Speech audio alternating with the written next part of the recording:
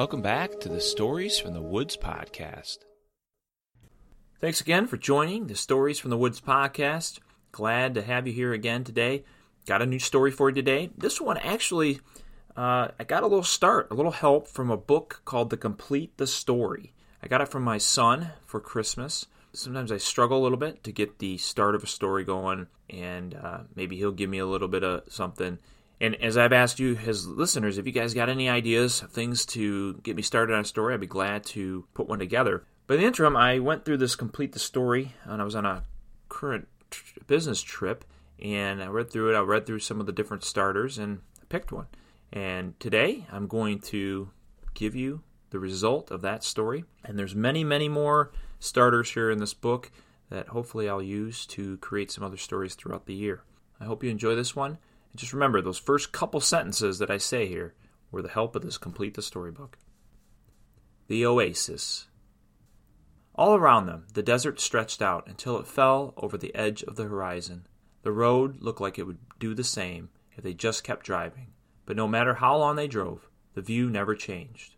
The horizon got no closer. They were headed to the city of Oasis, for it was the only city for 1,000 miles with any abundance of water.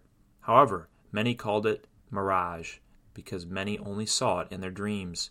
It was not as easy a place to find. It seemed like anyone who ventured out to find it never returned. Maybe they never did, and instead died in this God-forsaken desert. Maybe this city was built from hope that water of large quantity existed. The grommets who lived in this land could live without water for an average of 10 days. It only took a cup of water to fuel their bodies for another 10. This summer provided less rain than any previous year. That was the reason why more grommets were seeking the city more than ever before. Within the sand skimmer, there sat 3 grommets from the Arkan Dunes, the lead Warman. Behind Warman sat 2 female grommets, Liza and Rudin. Like all grommets, had extremely dry skin with a brown tone to it. Their hands and feet were hard and calloused to endure touching the sand that was either hot or cold due to the extreme temperatures in this region of Talgon. These life forms could walk on their feet or on all fours. Long eyelids and flaps of extra skin on their head protected them from the strong rays of the light. Their last taste of water was 3 days ago when they stopped at Trickle Canyon. This canyon was rightfully named for the tiny 1-inch creek that ran through it. Off in the distance, they could see the outline of a city. They wondered if it was Oasis, or was it just a mirage as they continued toward it. After another day of travel, they reached what appeared to be the outskirts of the city. They saw some small huts scattered outside, but no sign of grommets, or any other life form for that matter. This gave them a sense of uneasiness. Why was all of this abandoned, they thought. As they approached the city, every minute that they traveled seemed like they had not moved an inch closer to the city. They were beginning to think the stories were true that the city was just a mirage. Or maybe it was their anticipation that distorted their perception. An hour later, they finally reached the gateway to the city. There was a long bridge that appeared to have gone over a river. However, this river was only but a creek, not much larger than the one in Trickle Canyon. The group did not even bother to stop to pull water from it. This sight raised concern that they only wanted to go forward and find out more and where the water was located. As they raced through the city, the streets were empty, and they passed large buildings covered in sand dust. It appeared as though no one had lived here for years. This was supposed to be the greatest city in all of Talgon. It now looked like the greatest ghost town of all time. They traveled to the center of the city and parked the sand skimmer. They looked around at the large circle the buildings formed, with many streets leading into the center. In the middle, there was a very large fountain. They walked toward it, but were stopped by a wall that started 100 yards from the fountain and circled around it. They looked over the wall into a shaft that appeared to go on for miles. If you had good enough eyesight, you would have seen a small pool of water at the bottom. The group looked at the fountain. The fountain was sculpted in the shape of 2 grommets with smiles on their face, one pouring a pitcher of water into the other's cup. There was a small trickle of water coming out of the pitcher, and when the cup filled up, it trickled over the sides, down the shaft, back to the small pool below. The fountain was a great representation of how much water was really here at the oasis. "We came all the way to find water that would carry us through our days, and all that's left is a trickle," grumbled Warman. "You are seeing the results of our consumption of a precious resource," spoke a voice from behind them. The group turned around and saw an older grommet. "Who are you? What happened here?" asked Liza. "I am Merk. I have lived here all my life. Oasis was built around the spring and well behind you. It started off as a very small community. In the early days, our people were good stewards of the water. Everyone drank when they really needed it. Then our neighbors began to hear about the abundance of water that we had here.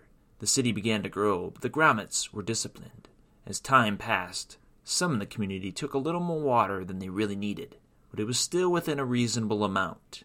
Unfortunately, the word spread more and more, and the city grew larger and larger. It was difficult to keep everyone in check. The water went more quickly. As you know, our kind does not need much water. The outsiders treated it as if it were an addiction and could not stop because it was easily available.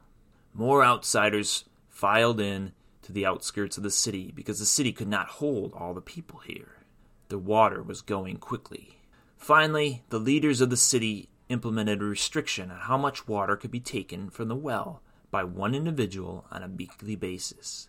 There were guards here that monitored the well. It worked for a short period of time, but those that had drank more than their share no longer could go as long without water. Guards were receiving payment from some to get more water each week. Those that were following restrictions were tired of this behavior. There was an uprising of peaceful protest around the well. This led to riots, and water was stolen.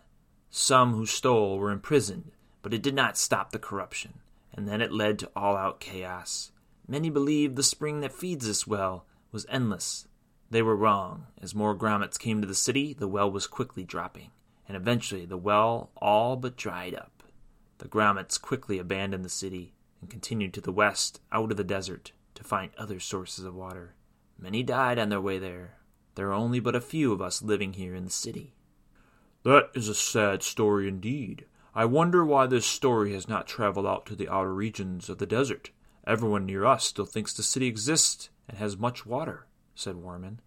"I believe it's because none who left here went out into the desert. So the stories that were told many years ago still remain to be the current story," responded Merk. "The spring is slowly filling the well again, but we do not want this same thing to happen. So we do not share the news with those outside the city. This will hopefully allow the well to fill up, and then the generations in the future will be able to survive." "Then why do you share the story with us? We are outsiders," asked Rudin. "Yes, you are, but I hope you will tell a story I tell today with the exception of the last part. I would prefer you tell them that there is no water any longer, or you can stay here and protect the well, but if so, you shall never leave here." "Why do you trust us after losing trust in other grommets?" asked Warman. "I still have faith in the grommets and want our kind to survive. I still believe that these that never had the abundant water can learn to limit the amount taken and protect this resource," said Merk. "I am happy to hear this optimistic view in a dire time.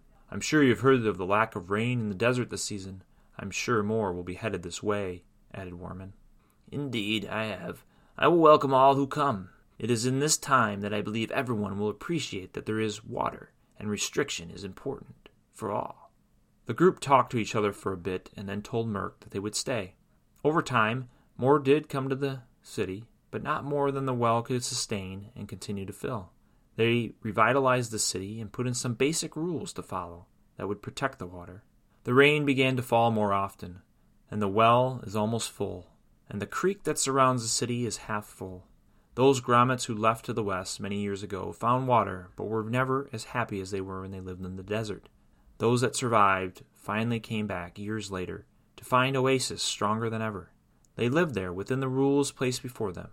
They had less, but they really had more as a result of it. This concludes the Oasis.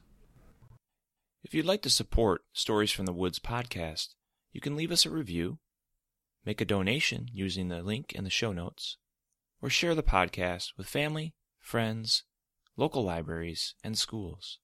Remember to check out our past episodes and to subscribe so you don't miss out on any future episodes. Thanks again for listening.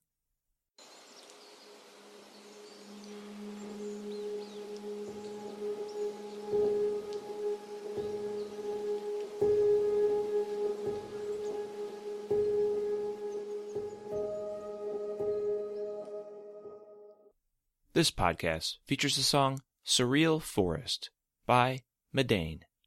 Available under Creative Commons Attribution Non-Commercial License.